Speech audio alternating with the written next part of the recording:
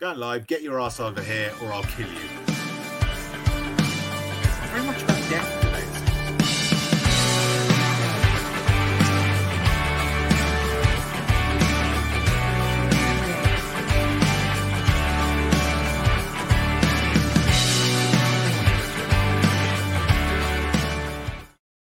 Hi there, welcome to Let's Talk Tottenham. No idea why I'm so happy on this show. We're talking about the North London Derby defeat. I don't know why I'm so happy. Just habit, I guess. But anyway, welcome to Let's Talk Tottenham. We're back on here now after our stint on the Hotspur Hood, and big thanks to Tommy for letting me do that. But we're back on here.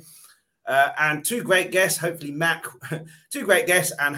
will be joining us a bit later on as well. First, Vez. Vez, not been on here for a little while. How you doing, buddy? Welcome back. Not so bad, Chris. Not so bad. Obviously, still a little sore over the weekend. But yeah, can't complain. Well, I can complain about that. I can't complain about anything else. Well, we will do. We've got. I can complain about other things as well. Yeah. I'll tell you what. Let me start again. Ask me how I am again, Chris. Yeah. How you doing, Vez? I'm shit.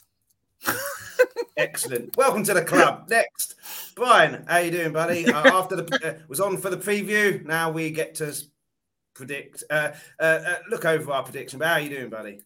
Well, seeing that Rez has now chucked out the 10-minute not swearing, I will see Rez's.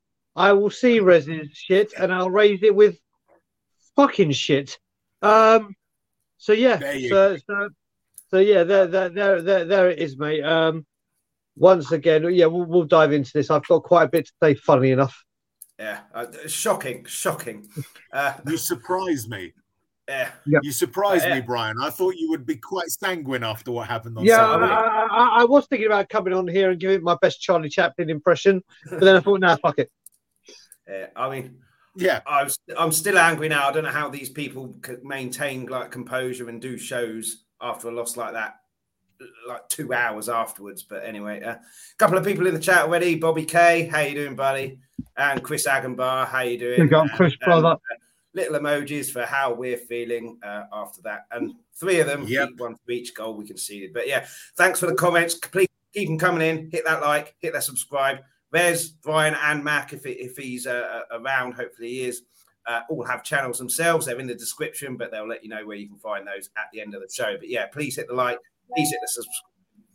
And yeah, it really helps the channel. But we'll start with you, actually, Brian. I saw that the lucky shirt with the lucky stain had to be washed. So absolutely devastating for all involved. And we lost the game as well. What was worse for you, the shirt going away or having to be washed? And the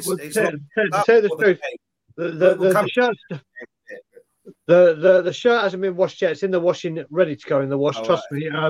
But what I will say is, when it comes to the shirt, thankfully it's come to an end, because I must admit, on that last game, I caught a bit of fresh air and it kind of bounced back, and it did start to. There was an odour for the first time, so I was like, at least no one at Scotland Yard is in your way in the TV, because they're keeping a wide berth so you get a full view to the TV. Oh yeah, there is that. But let's be serious. I've been very vocal about this. It's once again, I'm saying with you, Chris, every single time we go there, we play the occasion, not the game. And true to form, once again, it's happened again. It was another. We have Hugo Lloris, and we're getting to individual performances. We're talking about him. I guarantee. Yeah. Oh no. What I want to say is, I'll leave that part to talk. But what I'm trying to get at is, we have a World Cup winner. We have Champions League winners. We have league winners from other domestic leagues. We have England Euro 2021, whatever you want to call it, finalists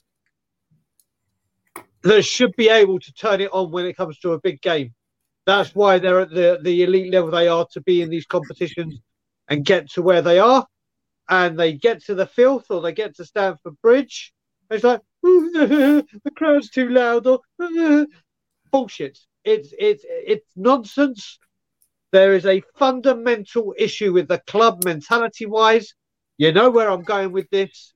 It's 22 years worth of it, and it ain't changing anytime soon.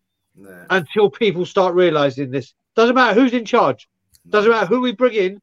The mentality of this football club is get Champions League football, and that's it. That's where we need to be because that's where the money is. We won't go for any higher. And until this changes, nothing will. What's up, Gareth? It's nice to see I caught you on your Levy-in rant. Nice to see you. I know. I was just about to say, what are the chances that Gareth walked in just so I'm going to leave you out, and then I've realised this is me, and it's highly likely. Highly likely. Well, you'll get a load more rants, Brian, because like Cody says, how you doing, Cody? 12 matches in the next 40 days starting tomorrow. My God. Yep. But there's it was a weird game, by the way, for being you what, sorry? That's all right. By the way. Yeah. That's all right. Oh, kids. Where the fuck have you been? Thanks for fitting us into your busy schedule. Appreciate it. Listen, mate, we can't all be like child-free and, doing what the fuck we want when we want. But yeah, whatever. It's just excuses. I thought the first 20 minutes up until when they scored, like Brian said, we just didn't turn up at all. We'll go into the fact that we're letting them have pot shots from however many. But after that, if Son had his passing boots on, it would have been like that Liverpool 2-2 game at home last year where we had about 6 chances. Richarlison did brilliantly for the penalty after Son sent him wide, but I thought we had them really rattled when we scored the penalty. Half-time came at a really bad time for us, but you can't excuse. And if Romero had looked up as well, minute before they scored, could have been 2-1. He'd have rolled it for a sitter for Sonny. We could have. Match of the Day showed the actual game as Arsenal all over us. Alan Shearer's punditry showed if we'd have had our passing boots on, we'd have had about 4 goals there, or 4 clear-cut chances. What did you think of the game? It was a really weird game. I agree with Brian in the first 20 minutes or up until when they scored that we just didn't turn up at all. I don't even think in the first 20 minutes we didn't show up at all. We should have played an extra man in midfield. I think it was a. We'll get to that in a bit. Yeah. Being there, the ball kept coming in towards the box. We kept toothing it out to nobody. If we had an extra man in the middle, we might have been able to have coped with things a little bit better. The whole thing was from where I was stood was awful. The better team won. They outplayed us. We were set up to play counter-attacking football. We weren't quick enough getting the ball out. We weren't quick enough playing it down the flanks. Kulu was a big miss, but because we're talking about him later. But Kulu was a huge miss. For me, it was a perfect game to bring Jed Spence in, so he had some pace coming down that right side. He's on my list as well. And I would have put Sessegnon down the left as well, for the first hour to try and hit them with some pace, just to put them on the back foot a little bit. And it never happened. And yeah, as per usual for yet another season, we've not turned up at the library. Yeah. And Rez, what were your thoughts of the game overall and yeah, as a summary of the game? You see, I'm going to be a little bit here. In that first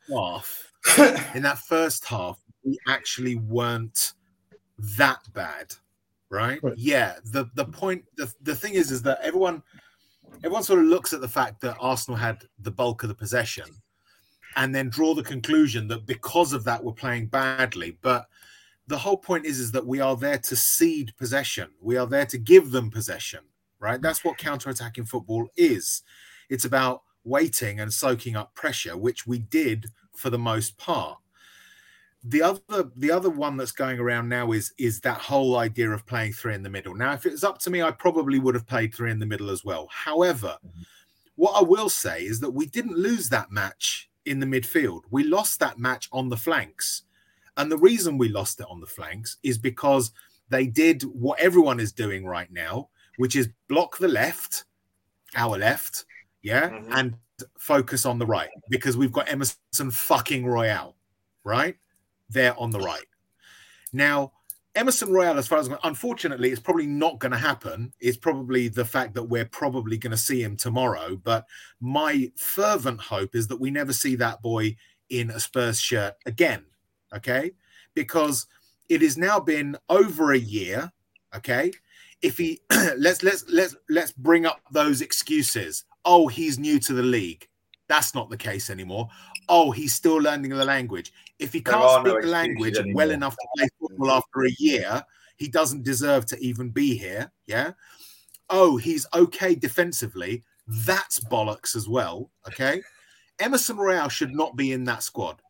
And that, again, it's like the perfect path back. Why is Emerson Royale in that team?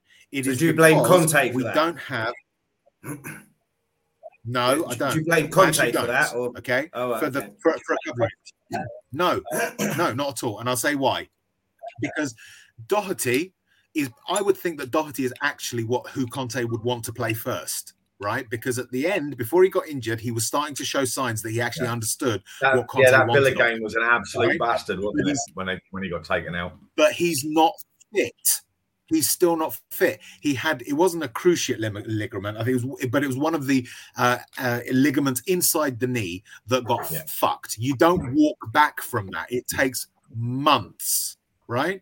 And the other right wing back we've got is Jed Spence, who, I'm sorry, but one decent game against Arsenal does not a right wing back make.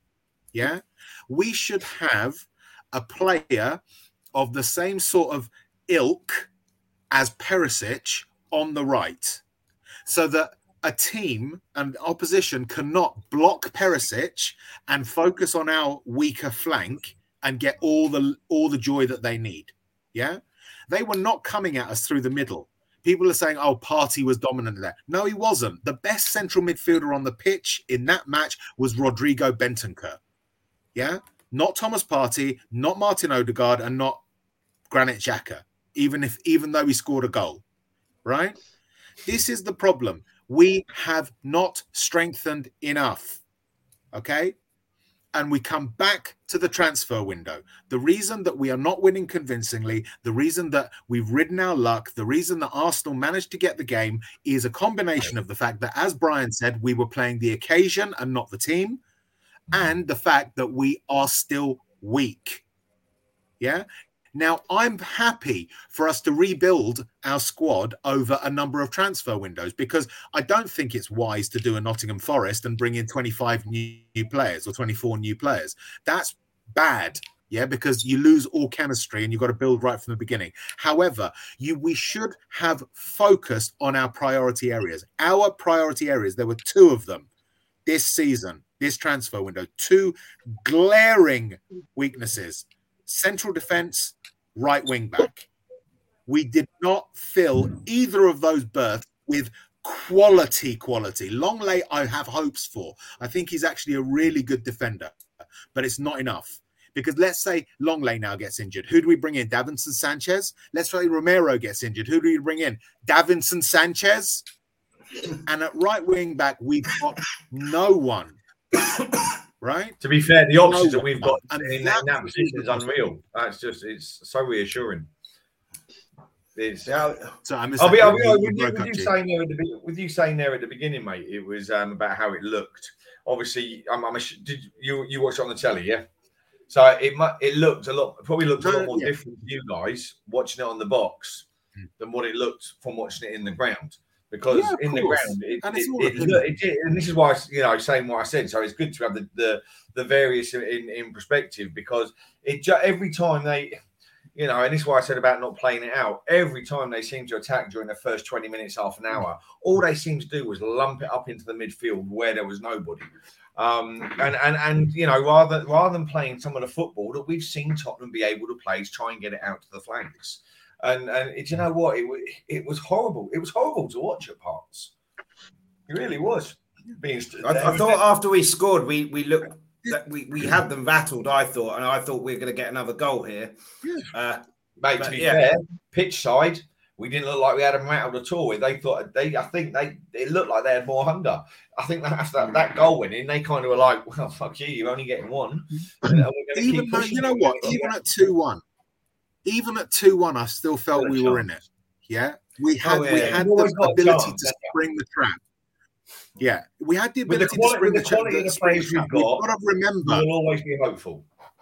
I mean, Cody here said, look, it's not about possession. If everyone thinks that the winning team is always the one that has the best possession. That's not the case. And it's not going to be the case with Conte, right? We should be resigned, accepting whatever word you want to use, of the fact that from now on until the day Conte leaves, at least, we will play the majority of the games with less than 50% possession. Yeah? Accept that, live with it. That's what's going to happen. Yeah? And for me, right. Yeah, I understand people who don't like the style of it, right? It's not wonderfully beautiful football, okay? But we brought Conte in because we need to win something. Yeah? If that means we've got to play shit football, I don't mind. I don't mind 5 wins, 2 losses, and 2 draws and a loss in 8 games. Yeah? That's fine for me because I think that's a decent record. Okay? What is irritating me is the fact that it doesn't have to be quite so hard. You look at Conte's Inter, you look at Conte's Chelsea. It might not have been that sort of free-flowing football, but my God, it was effective. And it did get you off your seat because they had the right players for his system. Again, we're make, do, and mending rather than saying, you know what, let's actually build a team here. Right? He had wing backs who could cross the ball. Rez, just on top of what you're saying, mate, it will be proven if Conte walks or Conte leaves without winning anything, that will be 2 managers at the elite level that have come to this club that have won something with every single club they go to, except Tottenham Hotspur. And it doesn't matter how long they were there for, because they both, Jose Mourinho came halfway through a season and won something in it, and left during his second season, a season where every club he's been to, he's won something. Antonio Conte came half through a season and will have another season. Conte won it at first chance for Chelsea. Bang. So 2 managers come in the elite level that have a CV that says, I win everywhere I go if I'm backed. And he walks or that's the key part, though, isn't it? If I'm backed. Yeah, exactly. Well, that's what I'm saying, Gareth. That's what I'm saying. If this happens, if it happens to one thing, you can say, "Oh yeah, Jose Mourinho, we knew it. He gets back with hundreds of millions, and he does what he does." Well, Antonio Conte doesn't do things the same way, with the same he doesn't splurge as much as Jose does. But here he comes not only is he at the top, he's not like Jose at the top and on the way down. He's there and at the top. There's no going down for a bit. And if this is the second manager that has the second scenario like this, there is nowhere to turn. There are no other excuses to make. There is only one excuse, or not even excuse. There's only one reality. And that's, who's been here for the whole time? And who's been witnessing them come and go? And he's got nowhere to go. Let me just say big up to Cody, my brother. It's good to see him back in the comments. Let me just read it out. It's great spending the day with him again. Yeah, I saw the picture there. Just let me read it out. You can field a team of 11 world beaters, but if they fail to use their brains like Lloris, Romero, Dyer, Emerson did, you aren't winning in a hostile environment. We'll come on to quite a few of those in a bit. But I'll come to you, Brian, because you mentioned this on the Friday show, the preview. This guy, Basuma, coming in. We were all saying we wanted a 3 in midfield. He wasn't in there. Was that an error, do you think? Or do you think whoever we played, we'd have had that playing the occasion rather than the team? No, I think if we played 3, it would have been completely different. And I'd tell you the truth. I'm happy that Basuma's fully fit. You do have a fit Ollie Skip now. Yeah. So it's not you've only got the one option. You've got the second. And I absolutely adore Ollie Skip. And honestly, I'll tell you now, last game he played was the last game, or I was there, was when we beat Leicester in that amazing thing, in that amazing turnaround in the last couple of minutes. I'll tell you now, when you're with the Spurs fans and you hear the only song that gets louder is when we sing Antonio. When people are singing Ollie Skip's song, whether it's because he's home, the decibel level is ridiculous. I love the guy, and there were some people I was talking to when me and Bobby did the late show on We Are Tottenham TV, and Bobby Kane was one of them that said they wanted Harry Kane to kind of be that third midfielder to drop back, so it would be you have that one offensive guy that could thread the ball through an eye of a needle, ready for Richarlison and Son to pounce. But I was like, no. On this game, we just need 3 Bulldogs to be in there and just say, you ain't getting past us. This ain't about flair. This ain't about glory. This ain't about... I want 3 players in there to just shut up shop, cut off their oxygen to stop them getting to the front 3. That's what I wanted. And we saw, you could see it. Listen, the first half, like Rez said, wasn't too bad. May have looked good for Gareth, or not so great for Gareth and everyone there. But when you watch it on TV, the style of football that Conte plays, and Rez is bang on the money. Everyone has to get over this. I want posh football back, and we got the. It's not happening. It's not going to be happening anytime soon, unless we start dropping serious notes, and then it happened. But Bissouma or Skip needed to come in to say, right, midfield lockdown. You ain't doing what you normally do, and you could see in the first half it was already there. It was already there. Like Rez said, when you play 3, the one fundamental problem with that is you need fantastic wing backs. And for the first time, I really weren't happy with Perisic. Really wasn't happy with Perisic at all. And of all games to do it. But yeah, I think the 3 in midfield would have just literally cut off their oxygen and allowed us to do something. So whether it be Bissouma or Skip, I would have been happy because we have the option now. Out of that See, 4... what the issue is, like, with Perisic? The issue is not that he played particularly badly. It's the fact that they targeted him. They stifled him. It was what West Ham did to us as well, right? Everyone knows it's common knowledge. If you want to hurt Spurs, focus on Royale, right? It is not even funny. He can't defend. He can't attack. He can't pass. He can't tackle. He can't run. He can't do anything. Right? He shouldn't be in the team. But unfortunately, the only options are an unproven teen, 20-year-old something, and a guy who is coming back from a cruciate ligament injury or a ligament injury in his knee. Right? That should have been addressed. But they probably turned around and said, oh, Doherty will be back for the second half of the season, so it's fine. It's like, throw the first half of the season away because Doherty will be back for the second half of the season. Sorry, I didn't mean to interrupt. Sorry, carry on. Yeah, no. The only thing I'll say with that with Perisic is the thing that disappointed me with Perisic is obviously his first touch let him down a few times when he was going forward, which was a problem. Yeah. The one chance that he had where the shot didn't even go on target, but he went near post instead of far post. No matter what's happened, he has managed to get to the byline and get in a few crosses. Was not able to on that. That's the bits that disappointed me. Right? I completely agree with you that they know where to target. And let's face it, if you've got a wounded animal and then you've got a ferocious lion, you're going to take your chances with the wounded animal, and that's what Emerson is. And this is why Kulu was such a big miss because you're giving them something to think about on both sides. Big time. You see just how vital we had nothing. We had no way to change it up offensively. It was one of those games where if you looked at the bench, we needed to be 2-1 and then shutting shop. Yeah, when you look at what we had on the bench, there was nothing to do offensively off that bench that we could do. Hill was the only one, wasn't it? Hill was the only one, and he's not played for donkey's years. Not only that, the manager doesn't want him. The manager does not want him there.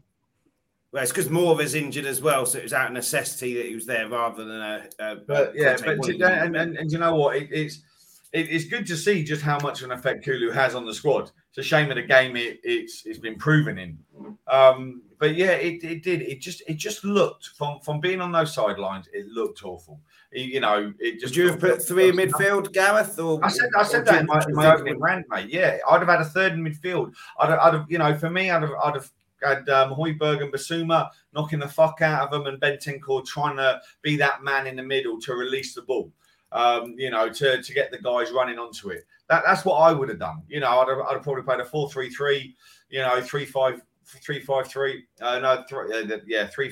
3-4-3 to get them, and just give them that extra bit in the middle. And that's what we were missing. Oh yeah, Royale had no fault in any of the goals. So because he was not at fault for any of the goals, that means he had a great game, did he? Yeah, that's how football works. Okay. Okay. I'm not going to comment. We'll talk about Royal in a bit, but let's talk about him now.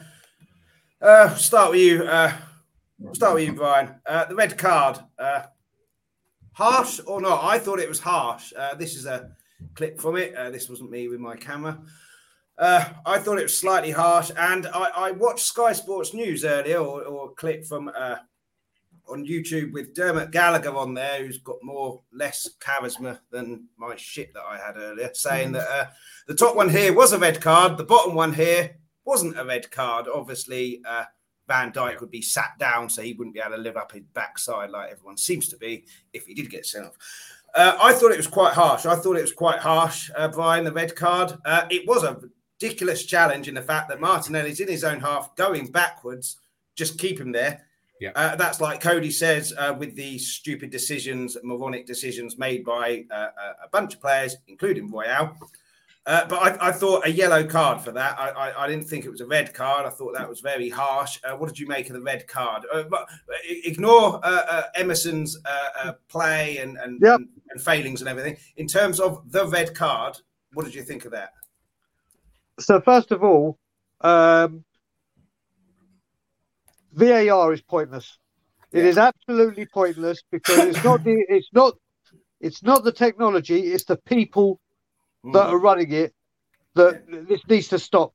Yeah. It is a red card all day long, as is Van Dijk's. But Liverpool obviously got away with it. When I saw it with Cody, at first it looked, the Arsenal players rolling around. It's harsh. Doesn't even matter how hard the connection was. You put your foot, you make a tackle that high on someone in today's game, you are asking for trouble. You are absolutely because that's the third challenge that referee's been involved in where it's been high with only one red card out of 3 as well. Yeah, doesn't change the fact it was. Yeah, this is the thing. You put your foot in there at that height, and it didn't look so bad to start off with, but when you watch it on the repeat and you watch the replays, I mean, if I'd been in the ground with Gareth, I'd be like, "What the hell is that all about?"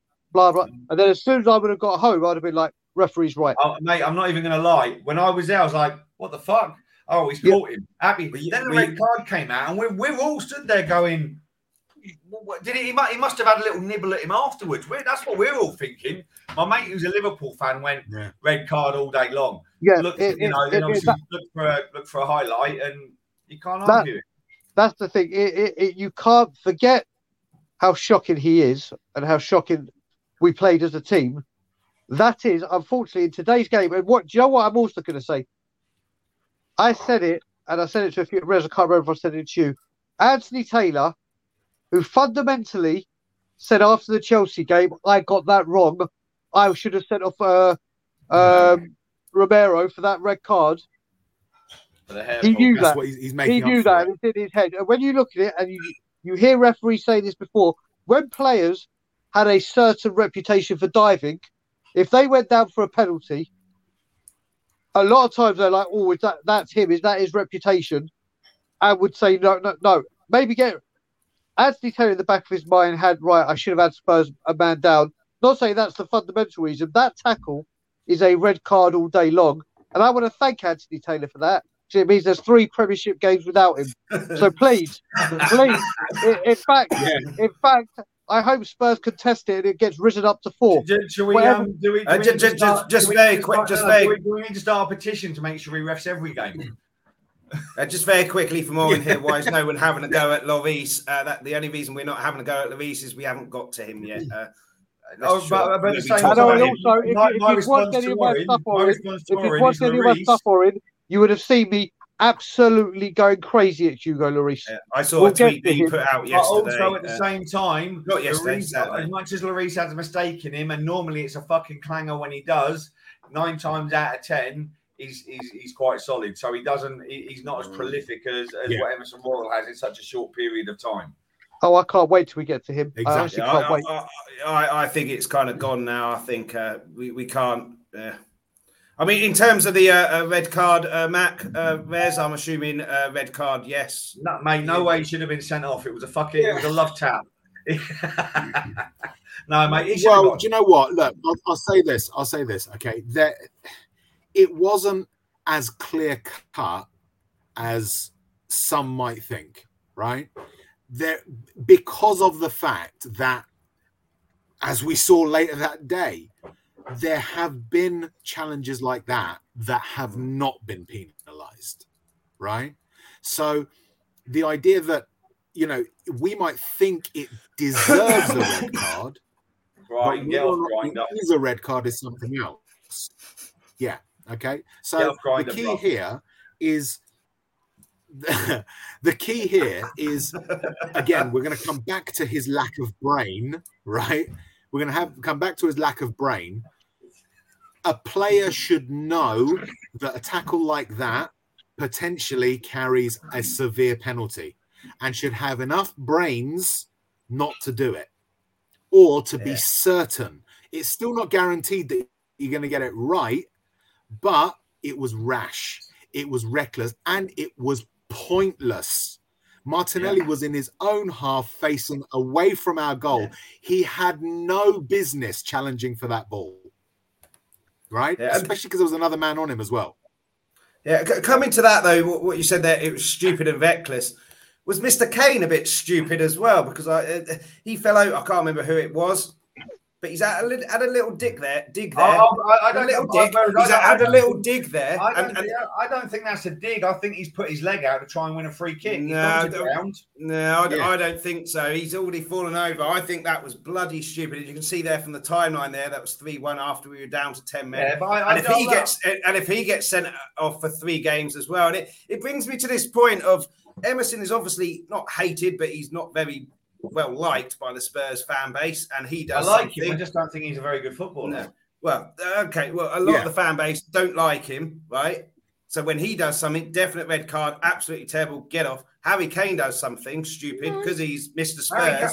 Because he's Mr. Spurs, he gets a bit of a dispensation from him. And I'm saying it because I don't like Harry Kane. I think the guy's a dick, right? I love him. I love what he does on the pitch. Off the pitch, I think he's a knob. Got no time for him, right? He's a fucking throbber. But he is massively important to us. He is massively important to us. Whereas Emerson Royal is not. It doesn't matter how important he is to us. My perspective of what Harry Kane tried to do is the guy's gone down on the ground. Kane's running towards him. And I think he's tried to put a leg in the vicinity. And as much as it could look like a kick, and I can understand the interpretation, because Kane is a little bit more clever than Emerson Royal, I genuinely think he's tried to put his leg somewhere in there to hopefully look like he's been taken out to try and get a little bit back towards the Arsenal. That's my perspective. And that's me who hates Harry Kane. I have to disagree there. I think he's been... Of course you do. It wouldn't be a fun podcast if you didn't. Fucking magic man. Come on. But I mean, what do you think, Wes? Because obviously... Kane's not one of our people, Bobby K. Rather, you're one of my people before he is, you fucker. But what do you think, Wes? Because I'll come back to last season. Emerson's getting a lot more furore for his red card. I know we lost that game than Kane did for that challenge on Robertson, which he didn't even get a yellow card. Robertson's a cunt and he's a jock, so it's all right. Yeah, but in terms of the challenge, Kane's one was bloody dangerous as well. If Robertson had his other foot planted, that's a leg breaker as well. But he didn't get the kind of vindication that Emerson is getting. So that's just my question. That's my question. There's a very good reason. Does Kane get a little bit more leeway because he's Harry Kane, whereas Emerson doesn't get that leeway because he's Emerson? In actual fact, that is a lot of the case is part of that. A lot of it is part of that, but that as well is justified. Kane has scored hundreds of goals for us, right? Emerson has continually failed us. So if you say to me, he hasn't failed us completely. Have you not seen his Big Ben TikTok? No. I mean, Brian, there's an element. He's giving it all this to Big Ben, and then all of a sudden he goes. Yeah, sorry. But for me, I'll tell you this: I don't dislike Emerson as a person, right? I actually think, personality-wise, he's someone that can be a lot of fun and will probably have a good sense of humor and be quite funny. But you know what, for me, mate, I bet he brings the best gear to all the parties. He brings the best gear to I want a proper right wing back on the pitch. I mean, what do you think, Brian? That's what I want. What do you think, Brian? There's an element though that Kane should be more. We should be more angry at Kane for doing things like that, because if he goes out for 3 games, we are fucked. If Emerson goes out for 3 games, we've just got a shit player out for 3 games. But what do you think of the fact that does Kane get more leeway for things like that, where both of those challenges, the Emerson sending off and the Liverpool one last season, are potentially leg breakers and disgraceful challenges? Where do you stand on that? Does Emerson get less leeway than Kane? And if so, is that right? Is that right? Of course he does. It's England captain tax. England captain get that. Honestly, they get away with fucking murder. I'm not saying this incident. This incident, I think, is a much of nothing. The Andy Robertson one was a red card all goddamn day long. Yeah. He didn't even get a yellow for that. He didn't get anything. Again, England captain tax. Can't book that. I swear to you, even other England captains have said it. There used to be with referees where, listen, Harry Kane gets suspended for 3 games, then we'll see that huge amount of attacking flair and the great summer transfer window that it was coming to fruition, because there's a plethora of talent ready to take his place. I'm with Gareth, not with what I didn't even think about what he said about being the reason that kick was there. I think that's a much of nothing, that one. And the media have just picked it up. Or no, sorry, an Arsenal fan picked it up. Yeah, exactly. And said it. It's amazing how no one, not any network, Sky, BT, not one but Match of the Day. No one's saying, when you put something in slow-mo, it always looks worse. Whereas you look at the actual thing itself, this is why I said I think he was putting a leg in to try and get a free kick or some kind of retribution against the Arsenal player. Because not even the Arsenal player went down like he'd been kicked or started rolling like he'd been struck by Kane. This is the thing. Like I said, not one of the big football networks have picked up and said, is Chris, I'm very disappointed. I believe this is lazy journalism for your podcast, trying to oust Mr. Fantastic the way you are with a really shit tackly type thing. I'm going to start. Do you know what? There's one other thing to bear in mind. My podcast will give a shit. There's one other thing to bear in mind, right? Is that was it Gabriel? Is that was I think that was the Harry Kane one. I think. Anyway, yeah, Bobby. Whoever it is, you've got to bear in mind that player plays for Arsenal, so probably doesn't have a willy anyway, so it's fine. He's not going to feel anything. I mean, it's a weird one. I think for me, I don't care how bad Emerson's been or how good Harry Kane's been. If they both get sent off for stupid challenges or leg breaking challenges, they're both disgraces. It's just quite strange. I thought that people who don't like Emerson, definite red card, absolute disgrace. Nothing gets said about the Harry Kane one. But, you know what? I just find it quite odd. I find it quite odd. Yeah, we haven't called him a disgrace. We just called him a stupid bastard because it was a pointless challenge. He's a thick and the point of it is that Kane could potentially have been trying to either win something or get something that was advantageous to him. He had a thought process. Emerson was idiotic to make that challenge. There was no reason for it, right? Yeah, I think if you find the video of Kane, I think he should have been focusing on getting himself back into position for when the ball might have come down that flank at him again. He didn't. Yeah. He chased Martinelli into the Arsenal half and put in a challenge that was unnecessary, right? Kane thought he could win something from it, or maybe put a reducer on the Arsenal player, right? In a surreptitious way, and got away with it. The fact that he got away with it is the key, right? That demonstrates also as well, have we not considered?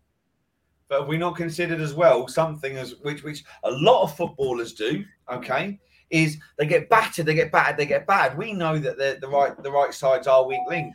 Do you think Emerson Royal maybe just thought, I'm fucking sick of this. I'm sick of this prick. I'm just going to see if I can cheekily put one on him. I think he was trying to get the ball, mistimed it, but it was a stupid time to make a challenge. How many players do something like that out of frustration? Yeah. Well, I think that's what Harry Kane's was. Looking at the video that I saw on Twitter earlier, I think he was perfectly. He knew exactly what he was doing. I think it was just stupid.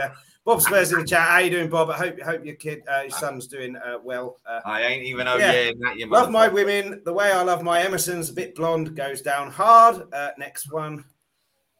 Women love me the way they love Chris's magic fingers. And what's the last one? Gareth loves his women like he loves Rez's bearded. Like he loves his Rez's bearded. Yeah. Bobby K, Martinelli sold that big time. We'd have exactly the same if it was Richarlison going down there at all, or with Emerson come back and have 10 amazing with games. The Emerson loving 10 amazing games. I'd love him to have one amazing game. Let me just read it out. He's disliked by fans. He's blamed for Spurs losing. Are you Emerson in disguise? But yeah, let's move on. Let's move on. We'll come to you first, Brian. I know you defending the indefensible defender. Well, it's like we said earlier. Who else have we got?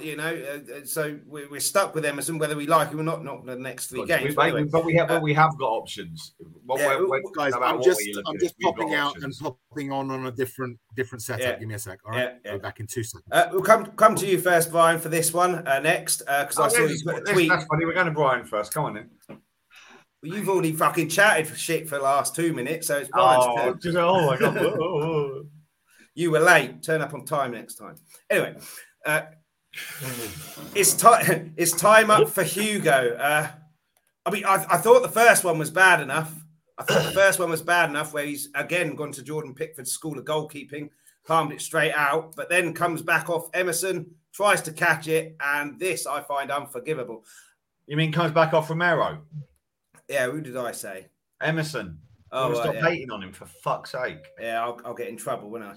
But yeah, comes off Romero and then tries to catch it, and it just squirms under him, and Jesus wants it more than Romero.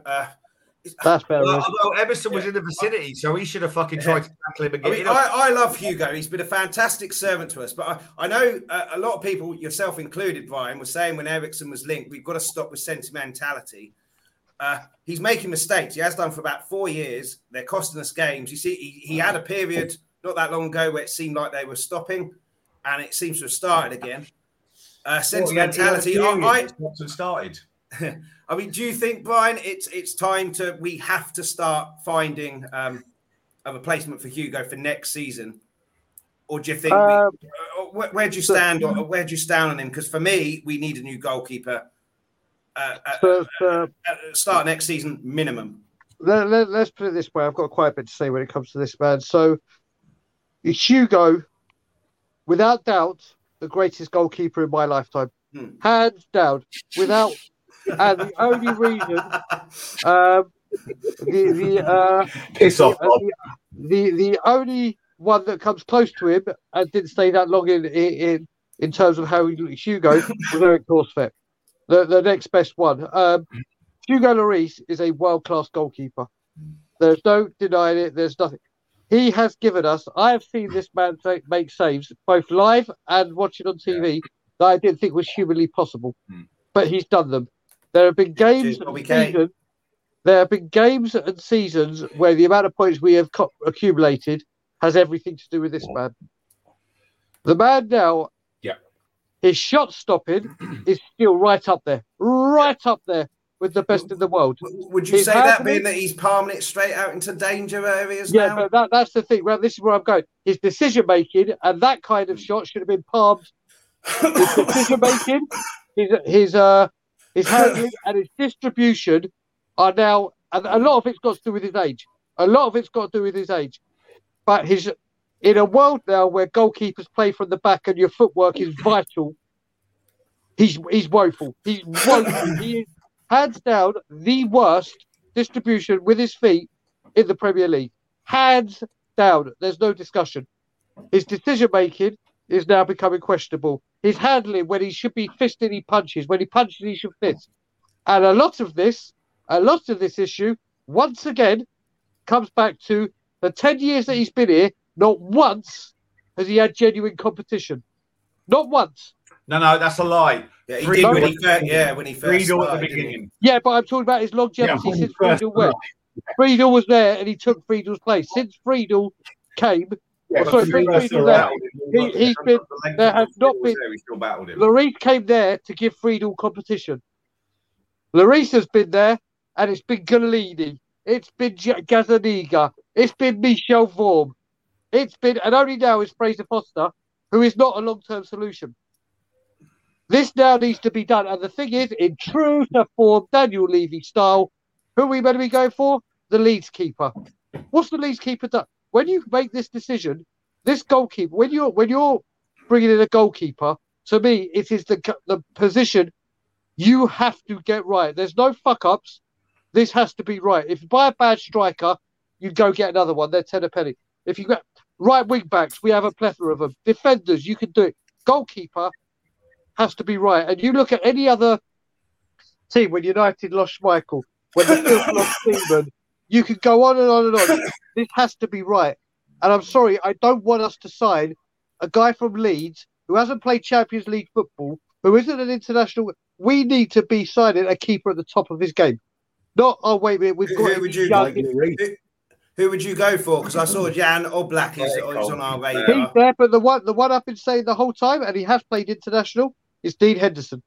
Dean Henderson, all day long, been on loan at the Premiership, got at Sheffield United, did brilliantly. The first season, he was sensational. So he's at Nottingham Forest, doing what he does for Nottingham Forest. England international, has been at Manchester United. Yes, he's young, but he's got the experience, and he's been away of international duty.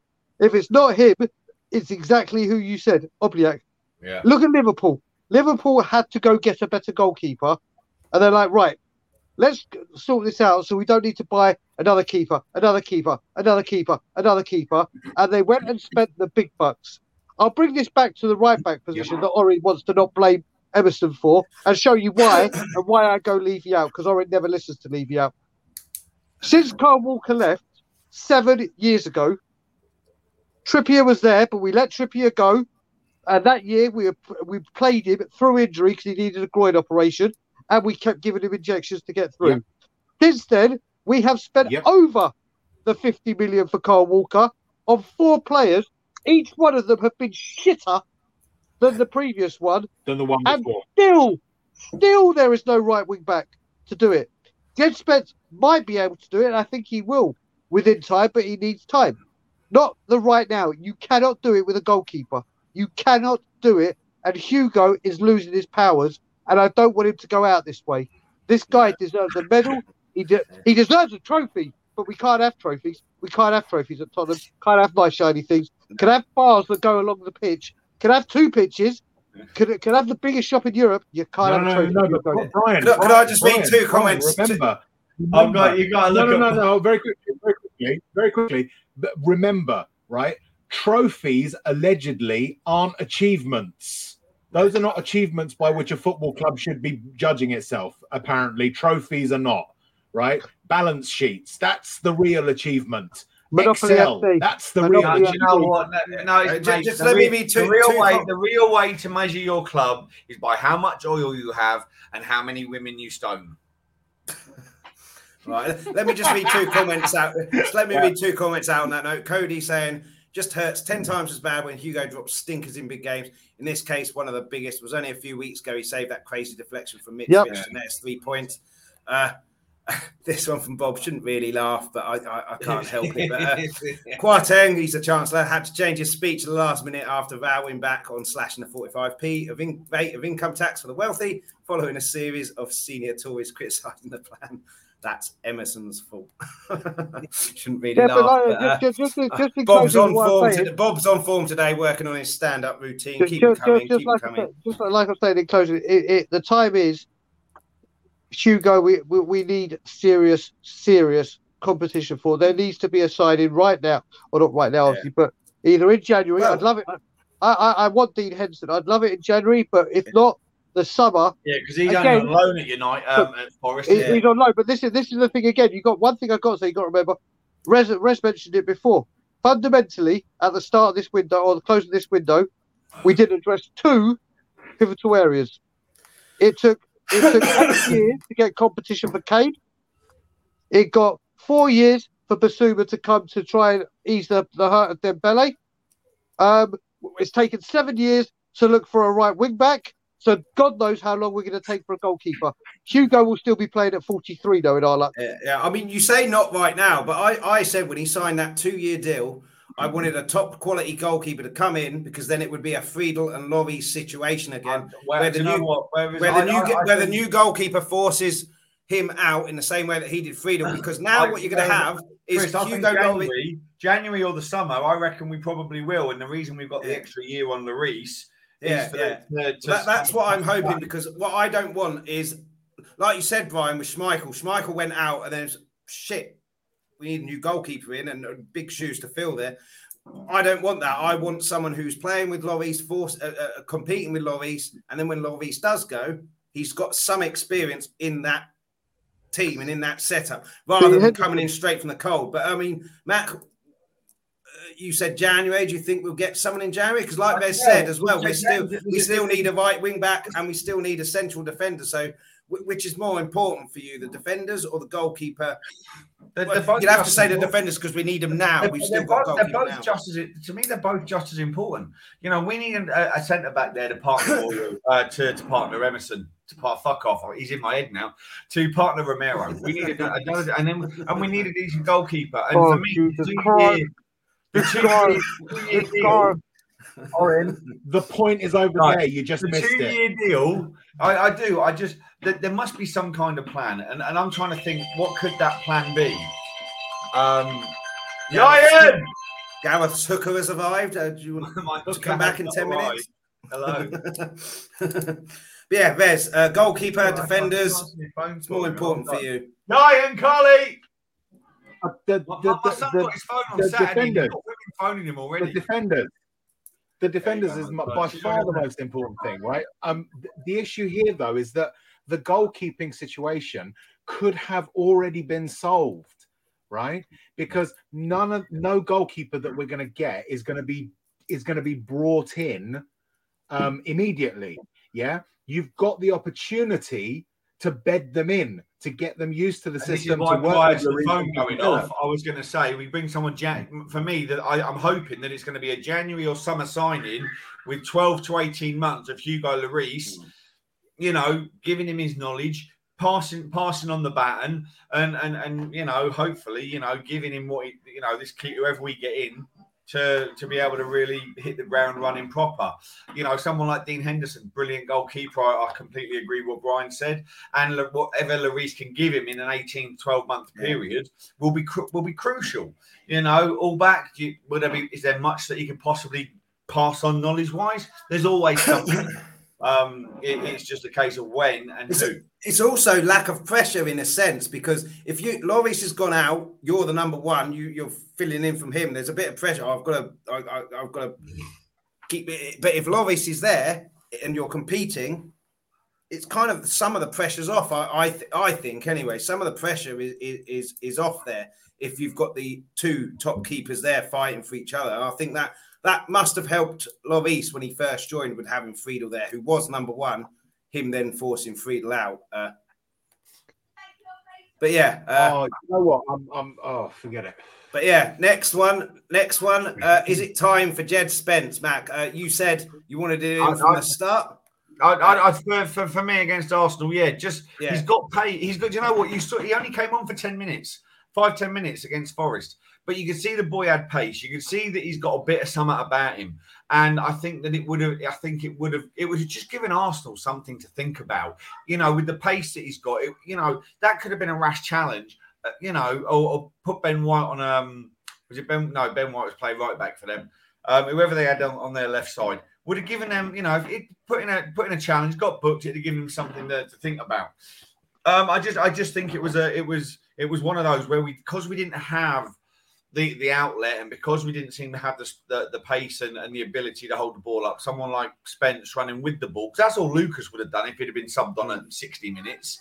It would have given them just something to think about, something else to focus on, which could have then potentially have freed space elsewhere. It's always buts and maybes, but I would have given him a shot. Yeah. Yeah, I mean, there's I did see something on Twitter saying that Jed Spence very rarely gets done one-on-one. Obviously, this is the Championship, not the Premiership. But, yeah, I mean, who comes in for Emerson for you? I'm assuming Spence, because he's the one who's fit, whereas, like you said, with Doherty, he's still coming back? Or would you give Doherty 3 games, see how his leg is, and if he can get back to that form he had just before the injury last season?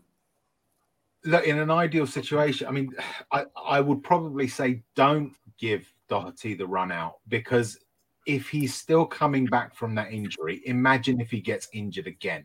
That could, I mean, and this is not necessarily about Spurs, but you know, that's career ending potentially, right? Yeah. Or puts him out again for a period of time when then we would be stuck with one right wing back who we don't know and one who's an utter train wreck, you know? Right now, to be honest, I don't see any great risk in playing Jed Spence, right? Because he can't be any worse than Emerson. I believe that what Conte has been doing is, in the absence of Matt Doherty, has been basically trying to play Emerson into competence. Yeah. And after what I saw, some of the things that, like Conte, like there was one point where we won a throw-in and Bentancur picked up the ball and Conte is screaming down the pitch. You can't actually see who he's screaming at. And it turns out it's Emerson, because it's like, get the fuck over here and take the throw in, which is your job, because it's the wing back's job to take the throw in, right? Hold on, have you checked that with Orin? Right? Sorry? I missed that. Say again. I said, have you checked that with Orin? Yeah, no, I really should. I really should, because obviously he's the expert. So we're sending the link to come on. Down. Yeah. But when would you start Jed Spence, though? Would you start him tomorrow, or would you just start him from the league, Brighton, which is Saturday, isn't it? Saturday, R5. Yeah. Either or.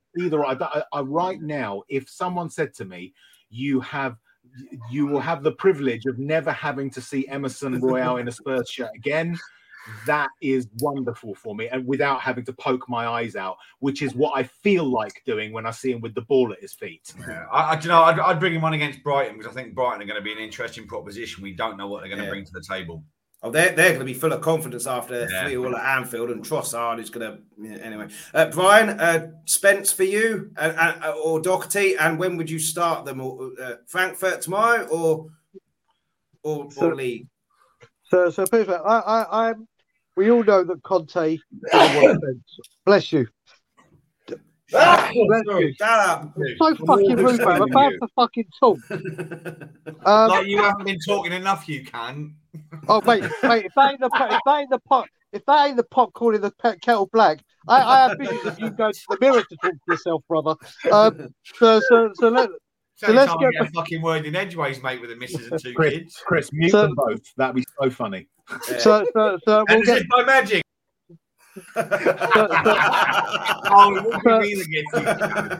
So Jed Spence, listen, I'm still. We know it wasn't Conte's player. He wanted a more established. Maybe Conte does see him being better or the man in the future, but he wanted someone for now. I am totally adamant that if that player had been signed quickly, like we were meant to this summer, we're going to be different to last summer, and he had him for the career tour, and he had him for longer than he did, he might be our right wing back now. Who Spence? What also hasn't helped him is because of this fucking World Cup, the Carabao Cup doesn't start till November. Normally there's August, that's September, Forest, October. Isn't it, in November? Yeah, he would have played in those games, no question. I don't want to see Doherty. I think unfortunately, I think tomorrow you are going to see Royale, because they'll say, right, you haven't got any games for 3 games. I can conserve these people's energy because I've got so many games. Depending on how the game's going, I reckon Doherty, Emerson for an hour, and then you might see Jed Spence just get a run out. If Emerson gets, if Jed gets 20 minutes, half hour against Frankfurt, then I reckon he's looking at starting him against Brighton. Do you reckon there could be a scenario where it's not Jed Spence or Doherty, it's Perisic over there and Sessegnon on the left? There could be, but then there's the other way. Right, the last time we played there. No. There's the other thing, because obviously, remember, we've gone through a time where we won't buy a right back. We'll just convert everyone to a right wing back. Yeah. So you could see Mora there. You could see Kulusevski there. Fuck those. You could see Fraser Foster there. It's a cursed position. It's a cursed position. Why is it a cursed position, Gareth? Gianni Vio in there. Everybody, for me, everybody who sees a play there recently, who is supposed to have kind of high. Doherty, we had high hopes for. He came in and he was shit to start. He was. Okay, whoa. Orin, we've had this conversation before, where you think you're the big man, you think you're clever, you say things to try and wind people up. It doesn't wind me up. It just infuriates me because you talk utter nonsense. Okay. No, don't worry. Non-stop nonsense. You give him the big one. You're never there. You talk absolute shit. And now you want to talk about. Now you want to talk about protesting. I do shit for my football club. I stand up for what I believe in. I don't just fucking tweet stuff and talk random shit. And like you say all the time, when you go, all Spurs fans, when you don't talk for all Spurs fans. Like I don't talk for all Spurs fans, but I don't have the fucking arrogance to go, all Spurs fans, like you do all the fucking time. So wind your goddamn neck in and stop trying to be clever. Don't worry about it, Brian. It's only because he's been triggered. I told you, it's the one guy. It's the one. It's the one. Right? He's my kryptonite. He's my fucking kryptonite. I know. Basically sat there, right, winding himself up because he's got no real answers, which is fine. It's not a problem. Let's just show respect to people in the chat. And Owen, your last comment, that's your last warning. You send something like that again, you're out of the chat. You know what? Okay. Listen, if we all agreed, it would make these shows very boring. I don't mind a disagreement, but showing respect. So, Owen, your last two comments, last chance on that one. And once again, he's giving it the big one. Anyway, let's get to a couple of other comments. Cody, whatever makes his willy hard, it's fine. Listen, if he wants to sit there and part of the new porn, then that's his choice, mate. Hold on. Does he want a bit of boob for it? Just to really tip him over the edge? Oh, look at that. Let's just calm it all down, and get to the football. Spence has a reputation, this is from Cody. Spence has a reputation as well, don't forget. Issues with Neil Warnock and Bauer. Combine that with Conte's stubbornness, not looking good. Another one from Bob Spur. Madison currently destroying Forest. 2 goals. One was world-class free kick. My Forest mate has just called me a Essex Emerson swap.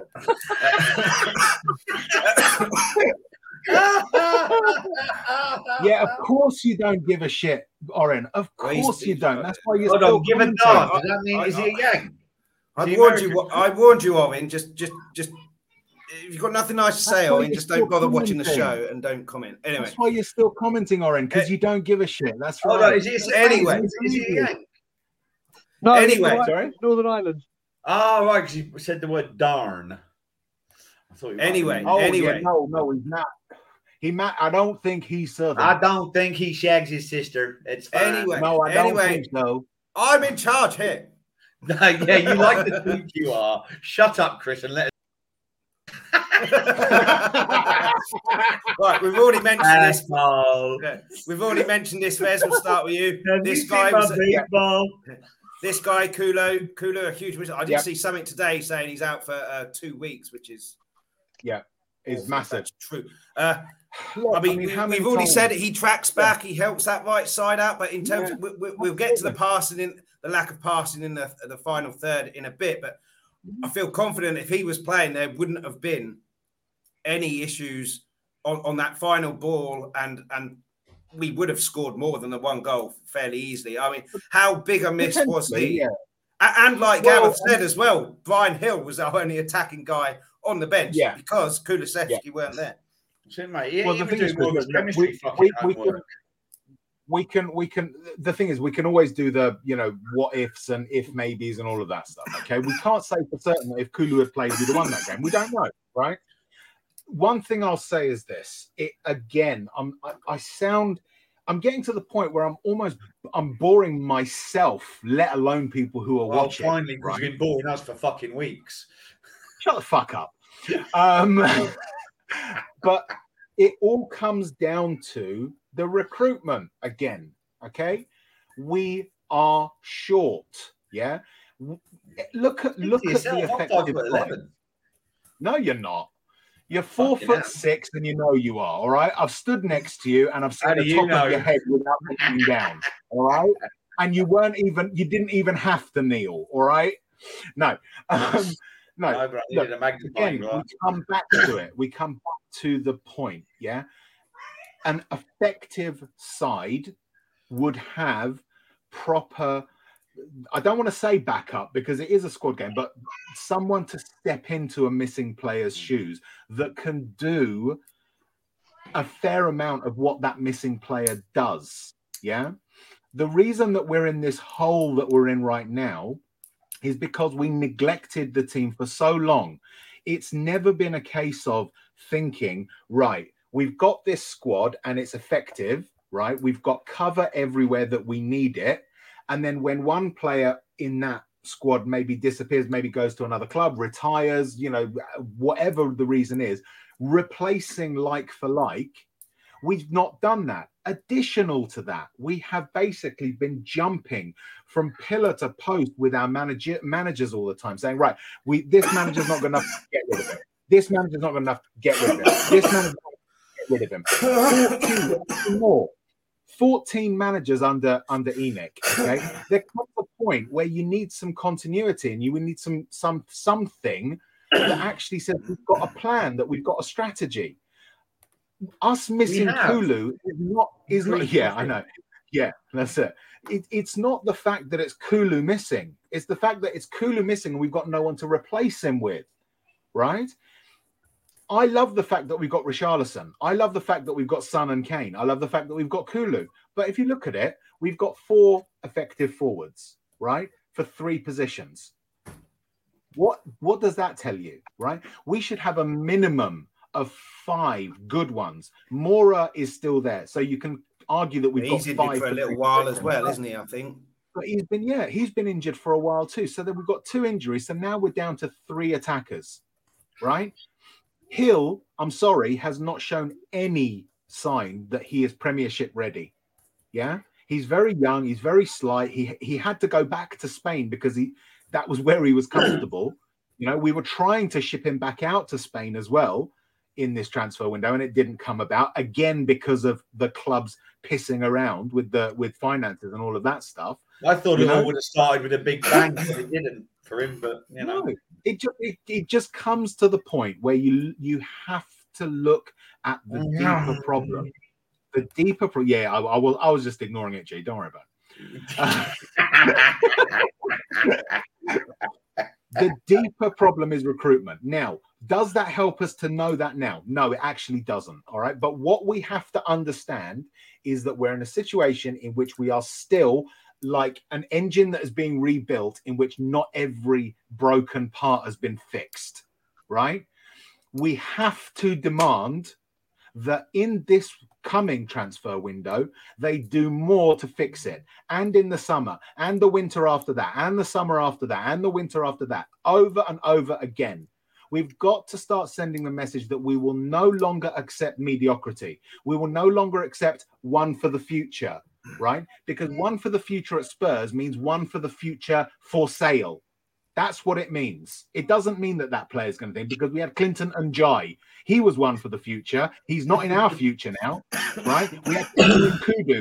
He was one for the future. He's not in our future now. We had Marcus Edwards. He was one for the future. He's not one for the future now. In fact, he came back and bit our future on the arse, if you remember again, when we played Sporting, right? It is time to stop.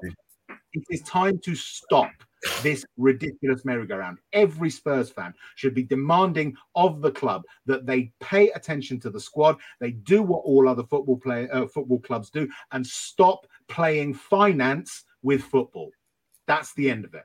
I mean, Gareth, in terms of Kulu's injury going away from the finance, is this a sign of things to come with this World Cup? Players are going to get injured. Man City could easily have a Kevin De Bruyne and a Phil Foden out for a little while. But they're still going to have Haaland in because he's going nowhere. Yeah, but we could have a Harry Kane, a Kulu out, Liverpool. I've said on previous shows. Is this a sign of things to come? Because there's going to be so much international football in a short space of time. Yeah, Chris, I've said this on previous shows I've been on. I genuinely believe that the World Cup is going to have some kind of effect on whoever wins Premier League and the top 4 race as well, because people are going to get injured. It just depends how badly those injuries are. You know, you look at the amount of players going from Tottenham, you know, the key players going from Tottenham. there's a few key players. Every key player is going from Tottenham. A few key players are going from Man City. Liverpool have a few key players going because Salah's not going. Haaland's not going. Which means that could work well in their favour. There's a lot. There are a lot of variables, and we've just got to be hopeful, mate. But the problem is, as Jimmy Greaves, you say, it's a funny old game. And what will happen, and we're just going to have to deal with it, because there's no point us coming back on this merry-go-round in January going, well, we've done fuck all in the transfer window yet again, and look at all the injuries we've got, and fucking blah blah blah, fucking Levy out, Levy's a cunt. I'm fed up of wasting my breath on it. I know that, Brian, it's your hill. I know you're going to die on it, and I respect the fact that you will, and I understand why you will. I'm bored of it. Personally, I don't think he's doing enough, and if he goes, he goes. I've always maintained that, on a financial basis, the club has been run well because I believe in giving credit where it's due. As regards investing, the club has been shocking, and that needs to change. But January will come, but to be fair, part of me hopes we've got some injuries so that we're put into a position where we've got to spend some money. That's the problem, though, Gareth. With what the teams were all mentioning, what will happen is if they have injuries, they will go bring in quality to replace it, as well as addressing the issues they need to address. If we get big injuries, we won't go address the right wing back, we won't go address the defender, we won't go address the creative midfielder. We go like, oh no, this player's out and he's going to be out for a while. Let's get him. Let's go spend £2.50 on a Division 2 player because Kane will be back in 6 weeks. Exactly. That's basically what we will do. Oh, we were going to do this, and we were going to. This is why I keep saying we need to change our team name to Inquiries FC, or We Are Interested Albion, or to we might make a Move Rovers. That's what we need to change our team name to, because January will come. If there are key injuries, everything we need to address today is to say we tried. Yeah. That's enough. This is what it's become. We will. Man City, let's just say De Bruyne gets a horrific injury. They will go and spend whatever it costs to get someone in. So there'll be no ifs, buts, and maybes. How much do you want for him? Get him now. Bang, bang, bang, done. Bye. But do you think we won't? Conte will demand players. Okay. Do you think that will be enough, or do you think that's just a? Let's look at this. This is the club. This is the club where we hate January. Hate January. I have to ask. I'm a host, don't I? I've got to ask. We hate January. I've got to ask a difficult question. We hate January, and then we'll do it again. Spurs are interested. Inquiries FC will come to the forefront again, rather than, like, for instance, Maddison. We'll just use James Maddison. Apparently, we were offered him. Conte said no, or whatever way you want to look at it. Newcastle said, we want Maddison. Here's a bid. They said no. Then they went back with another bid, and they said no. If Tottenham did that and we didn't get the player, okay, it happens. A bit like what we did with Mastini. Don't just go, well, maybe. Like with Gvardiol. We wanted Gvardiol big time, but he said he'll stay in Germany for another season. So what did Chelsea try to do? Here you go. Here's the money now. You can have him on loan for the rest of the season. Did we have the brains to think? No, because it means spending big money. If we have injuries, sorry, I need to get back to Kulu. Kulu is a huge concern. Like Gareth said, playing 3 up top has now been shown and proven it only works if Kulusevski is one of them. That's the only time a 3 works. If you constantly want to play 3-4-3, then Kulusevski is the most vital one out of those 3. Is he the most important player in our team now for you? Yeah, he's one of. It's shocking. If you're going to play a 3, Kulusevski has to play. That's how important he is. It does not work without him. And because of Kulu and Perisic, because of the quality of their final ball, it makes them look both sides. Rather than like with the Arsenal game, they just made sure that they kept Perisic out because they knew Emerson was a liability. It's his fucking fault as always, cunt, right? But that's it. Kulu's important. Don't slate him, Darren. Don't slate him. That makes you an expert. Don't slate Emerson because then you're an expert. Well, I'm the one sat in this seat with a camera on me right now, so I don't give a fuck. Right? So, as it stands, Kulu, Richarlison, he's good to come on as an impact player. He's got passion, he's got aggression, he's got pace. He's, you look at the difference he made when he came on in the Forest game. Sonny is going will also be the same. Look at what he did when he came on at Leicester. Kulu and Kane are the two you need to keep up front and rotate. For me at the moment, rotate with Richarlison and Sonny as impact substitutes. Because and Perisic, and Kulu, it makes them look both sides of the pitch. Yeah, I agree. Yeah, this is the issue though, is the fact that we've got like one or two key players, right? We've got loads and loads of key players that if we lose them, things fall apart. If Kane gets injured, right, we are down to bare bones then, right? We've essentially then got Heung-min Son and Richarlison up front. Let's say someone goes in on Kane and gives him a knock on his ankle, which players have done. Remember Fabian Delph? Yeah. In the Man City quarterfinal, so it can happen. And then what are we going to do, right? Everyone's talking about the three in midfield, right? We should have played three in midfield. Yeah, okay, but we've only got 4 central midfielders to choose from. Yeah, let's say again one of them only just come back from injury, so that's Ollie Skip. So asking us to play 3 in the middle, you're basically risking your entire central midfield roster until Skip came back. And then let's say one of the others gets injured. Bentancur was injured last season. Højbjerg didn't get injured last season. Bissouma was injured for Brighton. Højbjerg did get injured last season, right? But he was back in time. I think he got a knock on international duty. Yes, that's right. Yeah. But every player could get injured. So if you are insistent that we play 3-5-2 and you've only got 4 midfielders to cover 3 positions, right? 2 injuries. And then what do you do? With 60 games to play? This is the thing that people don't get. We stand there and we say, he should have done that. He should have done the other. People are talking about Conte out. Conte's a fraud, I saw someone say recently. Can you believe? Right? Some of our fans need to stay off the crack. Yeah. Conte is paid £20 million a year for a reason. It is because he is an expert at what he does. Yeah. He knows, he is thinking about 60 games, potentially 60 games next season as well, because that's what he's paid to do. We're not paid to do that. We just look at the game that we just saw. Oh, yeah, I know better than Conte. He should have done this, that, and the other. And because this is why I said it last night when I was on with Tommy. He brought up shutting up shop at 70 minutes. But you don't do that during a North London derby. The problem is for me, I think a North London derby now means more to the fans than it does to the managers and the players, because they are thinking so far ahead with what's coming up. It didn't surprise me that he shut up shop at 70 minutes because the game was lost anyway. But the fact it was a North London derby or not, you're right. You've got to try and look at the bigger picture. Yeah, and the point, and this is where we come back to ketchup is on fire.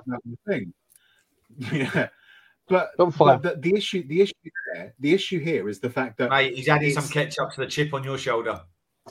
Yeah, well, no. Listen, I mean, I wouldn't go quite so far as to say Conte is just another paid puppet like Jose was, but he's not that far off the truth. In as much as I was willing to hope that the club would act differently, would actually identify the idea. But then that presupposes that they want what we want, which is to win something. They don't want that. They want us to be in the Champions League every season, and that's it. That's all they care about, right? If a manager can get us 4th consistently, that manager will be in the job forever, right? We won't win anything. We will just be one of the also-rans. What Levy and ENIC have done have turned, or are in the process of turning, Tottenham into an also-run club. And that is not who we are. That is not who we have ever been, okay? A club, the only non-league club to win an FA Cup is not an also-ran club, okay? And any fan who is satisfied with what Levy and ENIC have done and consider no trophies as still achieving something needs to take a long, hard look at themselves. and actually ask whether or not they are football supporters, because we want achievement. Okay, we want to win things. At the moment, it looks to me like Levy doesn't. Yeah.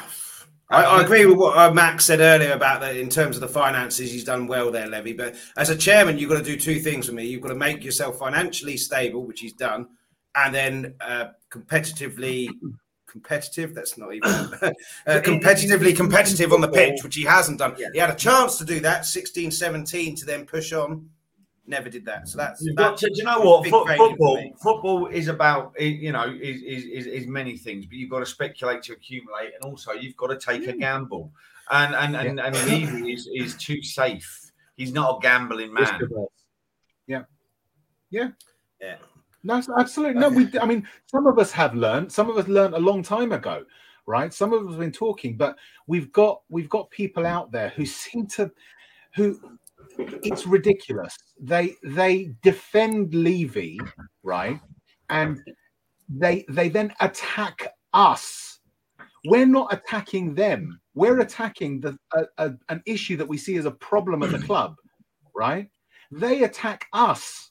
And that's so that to me makes absolutely no sense. How can you bring it into your head to criticize someone who, even if we're completely wrong, is drawing those conclusions because they want the best for the club?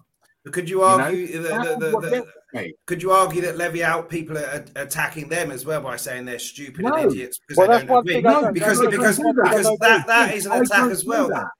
I don't say that. I didn't say they're stupid. I think what they're doing is stupid. I'm not saying you. I'm not saying you, Vince. I'm talking about the Levy out people in general who some of them do say they're idiots because they don't learn. What you've got to remember, and this is something I come across, funnily enough, because it's me more than anyone, because I'm so staunch on it and well known, it's my thing, it's my whatever. Anyone that says Levy out and attacks a fan or attacks someone that isn't, I automatically they go, they're with Brian Daigle. No, they're not. No, they're not. The group that I am with and the people that are there talking about Levy. Levy. And we haven't got time to get personal with them. We don't want to get personal with them. We're too busy stating fundamentally the facts that are wrong with the club. Forget what I feel, forget what Rez feels, forget what you two feel. Any club in the world is one trophy in 22 years acceptable. Do you know what for me I find the problem is, Brian, with this is it's one of these things where you either can't agree to disagree or you can never find a middle ground. You're one or the other, and you're so and because you either side feel so passionately about it, this is why it becomes such a hotbed and such a bone of contention, because they all think that all the Levianers will go, well, this is why it's good. It's like, this is why I sit there and say, I want ENIC and I want Levy out, but I will give him the credit for the way he's run the club financially, right? I do as well. But you've got these people who are so staunch, Levy in. We've got the stadium, we've got this, we've got that, and then you've got people who are so staunch, like yourself, Levy out. We haven't won two trophies in X amount of years, and there's no balance and there's no middle ground, and this is why it becomes such a fucking raging. Yeah, but Mac, the difference is I've got no problem saying what he's done for the club commercially. I've even said if I ever got a divorce from Ilana, I want him to represent me, because when she remarries, that person will be giving me alimony money. That's how good he is when it comes. That's how good he is when it comes to that shit. When it comes to selling our star players, and he'll be refunding you for the wedding that you had to her as well. Exactly. When it comes to selling assets, there is no better person. But that's not what. When I started supporting Tottenham Hotspur, and my dad was telling me about the wonders of Tottenham Hotspur, not once did he mention the bank balance. Not once did he mention, we got the record transfer fee for a player going out. Not once did he mention, okay, we have a cinema and we have a skywalk and we have. Not once. Yeah, you can have sell down the stadium. We all support the club for what goes on the fucking football pitch. Yeah. That's why you have a season ticket, to go watch that team and support that team play on that football pitch. We don't have season tickets to sit in the boardroom and see how he fucking does these deals. You look at it, naming rights. Has there ever been a club that has been 3 years in their football stadium and hasn't got name? Everyone walks into Barcelona and Real Madrid have got naming rights sorted. They haven't even built the fucker. Yeah. They haven't even built the fucker. I know it's Barcelona and Real Madrid, but you go on about that. We've hired this guy from the NFL who has broken some of the biggest fucking naming rights in North American history. He has got the best job in the world. I could just sit here and do nothing and just say, you know what? Here's something, and he'll say no to it. But don't forget last week, as Chris alerted me, we have signed a sponsorship deal with Coke. So Coke are now an official sponsor of Tottenham Hotspur. What about the big fucking say to Coke? Half time, 2 bags for 60 quid. Get in. How about naming rights? Pepsi have a stadium over here. How about you have a stadium? Oh no, we can't have that because money will come into the club. And then the fans will start asking, where's that money going? How about the Preparation H Stadium? Because he's a pain in our asses. Mate, in all honesty, how Tottenham Hotspur didn't call that after they got rid of the West End, they got rid of Bill Nicholson Way, how this club have not mentioned this, rather than the new Tottenham Arena, how that hasn't been called Bill Nicholson Arena or Bill Nicholson Stadium, I don't fucking know. I don't know. But actually, I do know. 2 words, Daniel Levy. I was going to say, there's no money in it, is there? But there's no money in the new Tottenham Arena. Yeah. No. The thing is, this is the wider discussion. Okay, football shouldn't be in the hands of individual people or companies, right? It doesn't work, right? And I'll tell you why. And a lot of people say, "Oh, it's a business like any other." No, it isn't. And I'll tell you for why. Because it's not subject to supply and demand. Yeah. You can't have a situation in which a business is not subject to supply and demand. Okay. Every Spurs fan, or the majority of Spurs fans, follow Spurs whether they're doing well or doing badly. I don't drink Coke according to some ephemeral family connection. I drink it because it is, for me, the better cola drink, right? As opposed to Pepsi, right? That's supply and demand. If Coke do badly, I don't do Coke because it's not it's only the best brands for me. Right, but I choose between Coke. Don't worry. I choose between Coke and Pepsi. Gareth chooses between Coke and crack.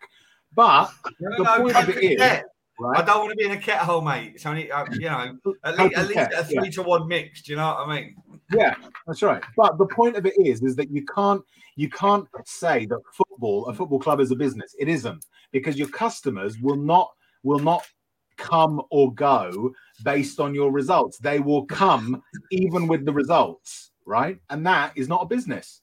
And so it's the wider thing. And what we are so unfortunate in having at Spurs is not just someone who wants to take advantage of the businessification of football. They actually want to make it worse. They want to keep making it worse and actually turn the whole thing into nothing but a commercial enterprise. And that is not what football is supposed to be about. And anyone who turns around and says that commercializing football, commercial achievement, is something that we should put in the pro column for a chairman, has not understood what football is about.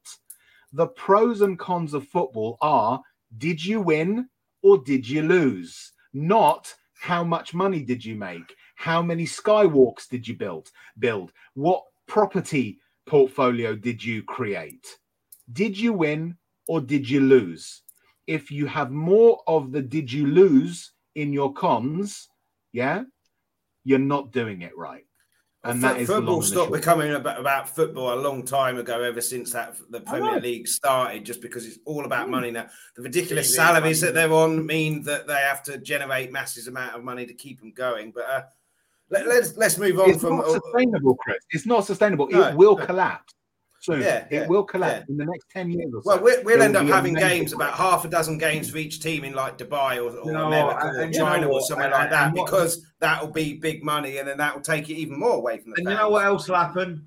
Brian won't be flying over because, and me and Rez and you won't be getting the train down to Tottenham because we'll have been priced out of it, and it'll all be a bunch of tough-nosed pricks in suits with no atmosphere, sucking the soul out of football, drinking champagne and having caviar at half-time instead of a pint and a pie.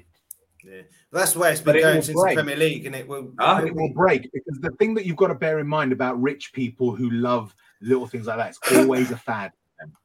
It's always a fad, and eventually they'll walk away and the whole house of cards will collapse. And instead of doing something about it now, instead of saying, you know what, let's save football before disaster strikes, we're still going down this route. Because they'll bring it, they'll realise the thing to start, they'll realise the crowds are starting to dwindle. They'll be, let's have family fan day, £20 a ticket. Yeah, fuck off. Well, we'll see how that goes. But it's the way it's going, isn't it? It's all about money. It has been for a while. But let's get back onto the football. Last couple of points. Brian, Son's final third passing. Horrendous would be Arsenal game. Haven't we already said we were shit? We got done. We should have done this. Now bollocks. Yeah, but you forgot I'm in charge. So Son. Human Son. I'm hoping the last point is Romero. I'm really hoping the last point is Romero. There isn't a last point of Romero, but we will talk about him. So Son and Romero is what I meant. There you go, Son. Listen. Hold on, who's running the show? With Heung-min Son, it weren't just him. With our final ball in the final third was again nothing short of fucking woeful. Again, these are professional elite. What did you put it down to? Because obviously in the Leicester game, he scored 6 goals. So final ball was fairly good there for 6 goals. Yeah, but that's Leicester City. This down to? That's Leicester City, who are bottom of the league at home and are so low on confidence. Yeah. We went to, as we know, our arch enemies who always do this to us. And we thought, no, this is the game. We'll be a shrinking violet. Like I said at the beginning, we had the World Cup winning goalkeeper, Champions League winner, winners, Euro 2021 finalists, players that have played on the big game and the big stage and the big occasion. Because we went there and they played the occasion, not the game, they literally switched off. And it's it's unacceptable how all of a sudden these players all of a sudden can't put a pass together. It always happens here, always happened, and always will, until something is done about it. Romero, I love the man. I think he is an absolute. That 46-minute thing was ridiculous. He's a world-class defender. World-class defenders have their bad days. Let's face it, Van Dijk hasn't been the same this season, whatever. No. But the reason he's been so woeful is because he was rushed back from injury. Why was he rushed back from injury? Like Rez said, Davinson Sanchez is the only cover, apart from Longley, if Ben Davies is out. That's the standard. He has come back. He also had to travel the furthest, apart from Son coming back from international duty late. But it's like, it doesn't matter how tired you are. It's the biggest game, and we need you. He is not ready. He needs, as good as he is, and he is fucking phenomenal, he's a human, and his body has to recover from an injury. But we can't do it. And this is, again, I'm annoyed that Conte hasn't gone mad about the transfer window. Or at least Ripplins and said, you know what, this is not what I goddamn wanted. I ain't happy. We'll deal with it. He should. But party. That's the point. Yeah, that's the thing. He should have gone public. Should have gone public and really turned the heat up. He should have turned the heat up. Listen, it's a dangerous game to play. But Rez, if he gets sacked, you know how we go and everything that happens because someone stood up to him. And if he doesn't get sacked and he gets told, because everyone said, oh, he's coming now because we've seen the ways Levy's going to listen to him. If he doesn't listen to him, then he looks even a bigger fool. But getting back to it, this is about Son and Romero. The final third pass, it weren't just Son. Perisic, Kane, Richarlison. Yeah. Son, I watched Match of the Day today for the first time. I couldn't watch it. Son had not one single touch in the penalty area. Kane had 2, and one of them was the penalty kick. Yeah. I mean, there's with Son there, what Brian said there, that I think it was Match of the Day that they showed a clip where, yes, it was Emerson's cross. It was actually quite a good cross in that first half. No one was in the box. Son wasn't busting a gut, which I would have thought he would be now, being the 3 goals against Leicester, 2 goals for career in 2 games, one a brilliant free kick. Would you put that down to? Like, I would have thought Son's confidence would be absolutely sky high again. Certainly his celebration after the first Leicester goal with no celebration, just it looked to me like the weight on his shoulders had been completely lifted and he was free again. And yeah, he was back to how he's been playing this season. Or do you think it's just the travel of 2 international games, the 2 games a week because of this World Cup, so fixtures are congested? Would you put Son's kind of almost back to lack of form again down to? Well, yeah, I mean, look, it's very tempting to pin it down to a single thing. It's always many different things and many combinations of things. One thing that we saw more intensity against Arsenal at the Emirates on Saturday than we did against them at the Emirates last season. Okay, that is undeniable. We seem to be getting over this. Oh my God, what are we going to do? Oh, let's play some football thing. It's not there yet, but we're getting. It's better. You know, there's been a progression. Yeah. But on Saturday, one thing that you can say is that Arsenal wanted it more. They wanted it more. And when we have seen time and time again a Spurs side that doesn't seem to want it, you have to ask yourself why. Is it the manager? Well, no, it can't be the manager because, you know, manager after manager, we've had that issue where they don't seem to want it as much. Okay, could it be the players? Well, no, because it's different players time and time again who don't seem to want it. So there is something that occurs that stops players from wanting it quite as much when it comes to the big games. Okay, for me, that is the definition of that hateful term Spursy. For me, the idea of Spursy is not throwing it away or bottling it in big games. It is the fact that no one ever really seems to turn up. There is a lack of real wanting to die commitment about Spurs, and that has been the case for a long time. And again, I'm sorry for repeating myself, what's the common denominator? Can't be the managers, that's changed. Can't be the players, they've changed. Can't be the ground staff, they've changed. Can't be the stadium, that's changed. Can't be the training ground, that's changed. It's a fans. They're still the same.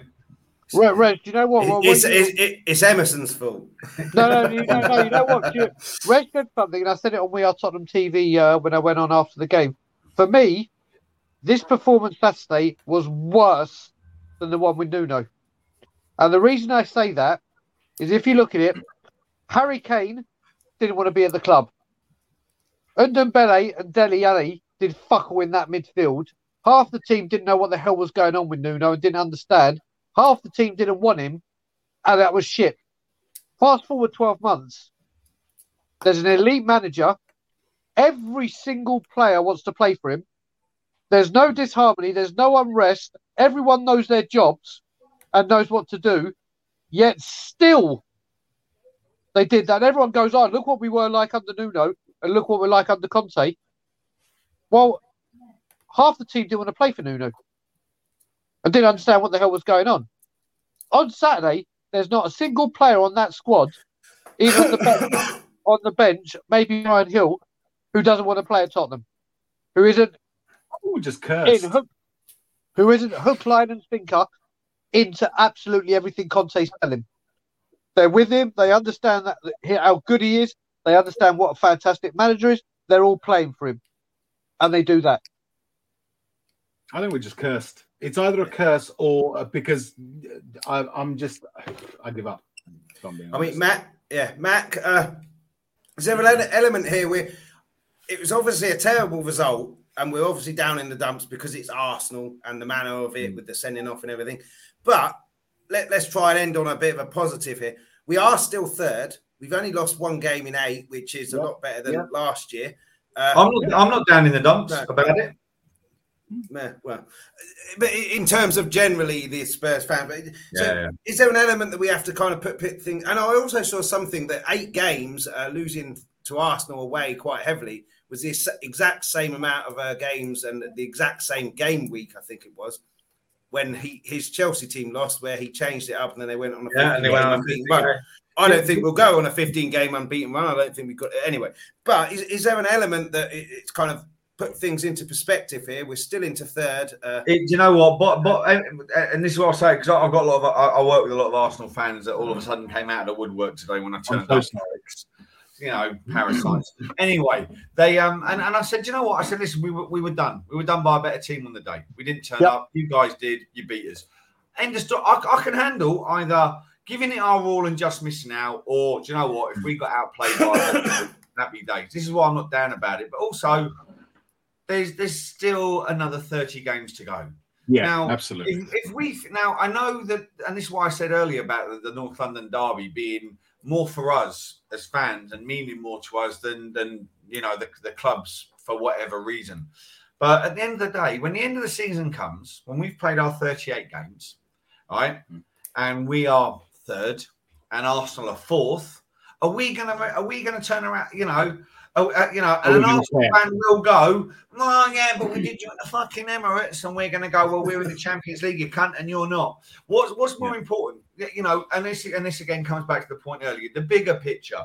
Yes, it hurts. Yes, it's shit, because it's sod's law. Dr. Tottenham will see you now, you know, but we fucked ourselves with the Dr. Tottenham part, because we fucked our unbeaten record up against the one person we didn't want to have take it away from us. But you know what? It's 38 games. And if we're sat there above Arsenal after 38 games and we're back in the Champions League, you know, above those, and who knows, maybe even a domestic cup, maybe, right? Then are we really going to sit here and remember this weekend where we go, oh, fuck me, that was a waste of a drive down to London? No. The best part about I'll be honest, best part about my whole trip down to, well, there was two great things about my trip down to Highbury. They've got a cracking pizza place down there, proper stone bake, run by Italians, remind me of being back in Naples. Fucking amazing. And it took me 50 minutes to get home from the Emirates. I had a clear run out of London. It was brilliant. So, nice. You know, but yeah, but back to the main point. End of the season comes. If we're sat there above Arsenal, we're not going to give two fucks about this result in the bigger picture, and that's what we need to remember. Let's wait till the end of the season. Let's see where we're sat. You know, if they're above us by 2 points, then yes, this result becomes part of the equation. But you know, if we're ahead of them it doesn't matter if we're ahead of them by 1 point or 5. This weekend's irrelevant. We'll beat them at home. Yeah, we will. I'll be honest. I think I genuinely my prediction for the top 4 is Man City, Tottenham, Arsenal, and United. I think Liverpool are going to fall back. I think Chelsea are going to fall off because they just seem to be missing something at the moment. And you know, like they've got a manager as well now in Potter who hasn't had that pressure of that bigger club. Yeah, you know, he's relatively pressureless at Brighton. And the World Cup's going to play its part. But yeah, like I said, if we're sat at the end of the season, if we're sat above Arsenal, we're not going to give 2 fucks that they did us 3-1. Yeah, and then Brian, last thing before we kind of wrap up, Frankfurt next. It's a must-win game, obviously, with the who did we lose to? Sporting. Away from home, and then we've got them at home, I think, a week later. Do you envision any big changes in the team? Nope. I think Kulu's probably still out. Or do you think it'll be the same team, same 11 that started against Arsenal? And how do you think the game will pan out? Mate, listen. This game, I said it on the pump up. This game is so important. If we don't get a result here, our very Champions League journey could be ending at the group stage. Because if we get 2 losses, then we're in serious trouble. We're in serious trouble. Going to Frankfurt is not the easiest place to go. And if I hear one more, we got to deal with this, and we got to take this defeat, and we got to learn from it, like we did Sporting, like we did Mura, like we did Pacos de Ferreira, like we did Belgrade, like we did, and I can keep naming them. This is a serious game. The only thing I will say is apart from the Wolves and Southampton game, where I was with Rez for both of them, they're the only time we went back to back with defeats. Every time we had a defeat, we bounced back. And boy, do they need to. They need to literally go out there and literally demolish them. They need to put. I'll take 3 points any way it comes. But after what we just witnessed, there's a lot of questions that need to be answered and a lot of rights they need to wrong. And let's just hope they do it. I have to say I'm concerned about this game. I really am. I think we may win it, but I can't say, do you know what, we're going to win this with 3 points in the bag. We tried saying that at Sporting. Look what happened. Would you take a draw now, a draw away from home? I would bite your hand off. I'll bite your hand off. Go get the. If we get a draw, that puts us on 4 points. Win our 2 home games that are left, we've qualified because we're on 10 points. That's simple. So if you gave me a draw right now, and I would say this is the hardest away game we've got on paper. Going to Marseille, their fans are going to be looking for us like they are in Frankfurt. But on the pitch, you got to remember the German league is probably the closest to the Premier League. Well, you look at the game they gave West Ham and they gave Rangers. They're more than capable. Exactly. So I am concerned. If you gave me a draw right now, this time I said before the Arsenal game, would you take a draw now? And I said no. I roll the dice. Well, I tried to roll the dice and they bit me in the arse. Now, I said I'd take a draw for the Arsenal game. Yeah, I would bite your ass. I would bite your hand. Bite your ass. Bite your hand off. Gareth just came when you said that. Yeah, you want to see the disappointment on my wife's face? She thought she was getting something, right? No. He's spent now. That's it. I'm done. I'm already having my fag, mate. Yeah, I'm good. Where's in when you're done? Where's in terms of Frankfurt? How do you see the lineup going? The game going? 4-1 Spurs. Nicely there you go. Is that with a change up in lineup or just a bit of a rocket up their arse after the Arsenal game? Yeah. I reckon we're going to see Davinson Sanchez tomorrow. But that will probably I think we'll see Davinson Sanchez and we will see Skip tomorrow. That's what I reckon. Yeah. And what about you, Mac? Big changes in the lineup. How do you see the game going? Well, I want Spence to get a run out. Do you think he will though? Well, like I said earlier on in the show, if he starts the game or at least comes on and gets half hour, 20 minutes, then I see he's in the running for Brighton. I reckon that I think it wouldn't surprise me if we saw Sanchez tomorrow. It wouldn't surprise me if we see Skip come on as a substitute. It might even be a chance for Basuma to start. That's it'd be nice to see that. Obviously, we know that Kulu's not going to be available, so we know who we're going to have up front and the front three. I think it's going to be a tight game, man. I think they're going to give us problems, but I think we'll nick it. I reckon 2-1 tomorrow. Yeah, I'd take a draw as well. Like, it's all about getting through to that knockout stages. Don't lose away from home. Win your home games, then you're through. It'll be a 4-1 draw. It'll be a 4-1 draw to Spurs. Okay. Well, that would be a draw, which I said, so therefore I'll take it. But yeah, pretty much reached the end. A nice, happy thing to end on as well after the dross that we saw and the disappointment of losing to Arsenal and our undefeated run coming to an end. But yeah, cheers, guys. As always, been on here plenty of times, Brian, Mac, and Rez. Thanks to everyone in the chat as well. Please hit the like, please hit the subscribe before you go. And then when you go over to these guys' channels. Brian, Tottenham on Tour. Yeah, you can find me at Tottenham on Tour. That's all I'm going to say. I'm pissed off with this fucking defeat. Yeah, Tottenham on Tour. You can find me. We're trying to chase 5,000 and new tattoo if he does. No. I've learnt my lesson. He'll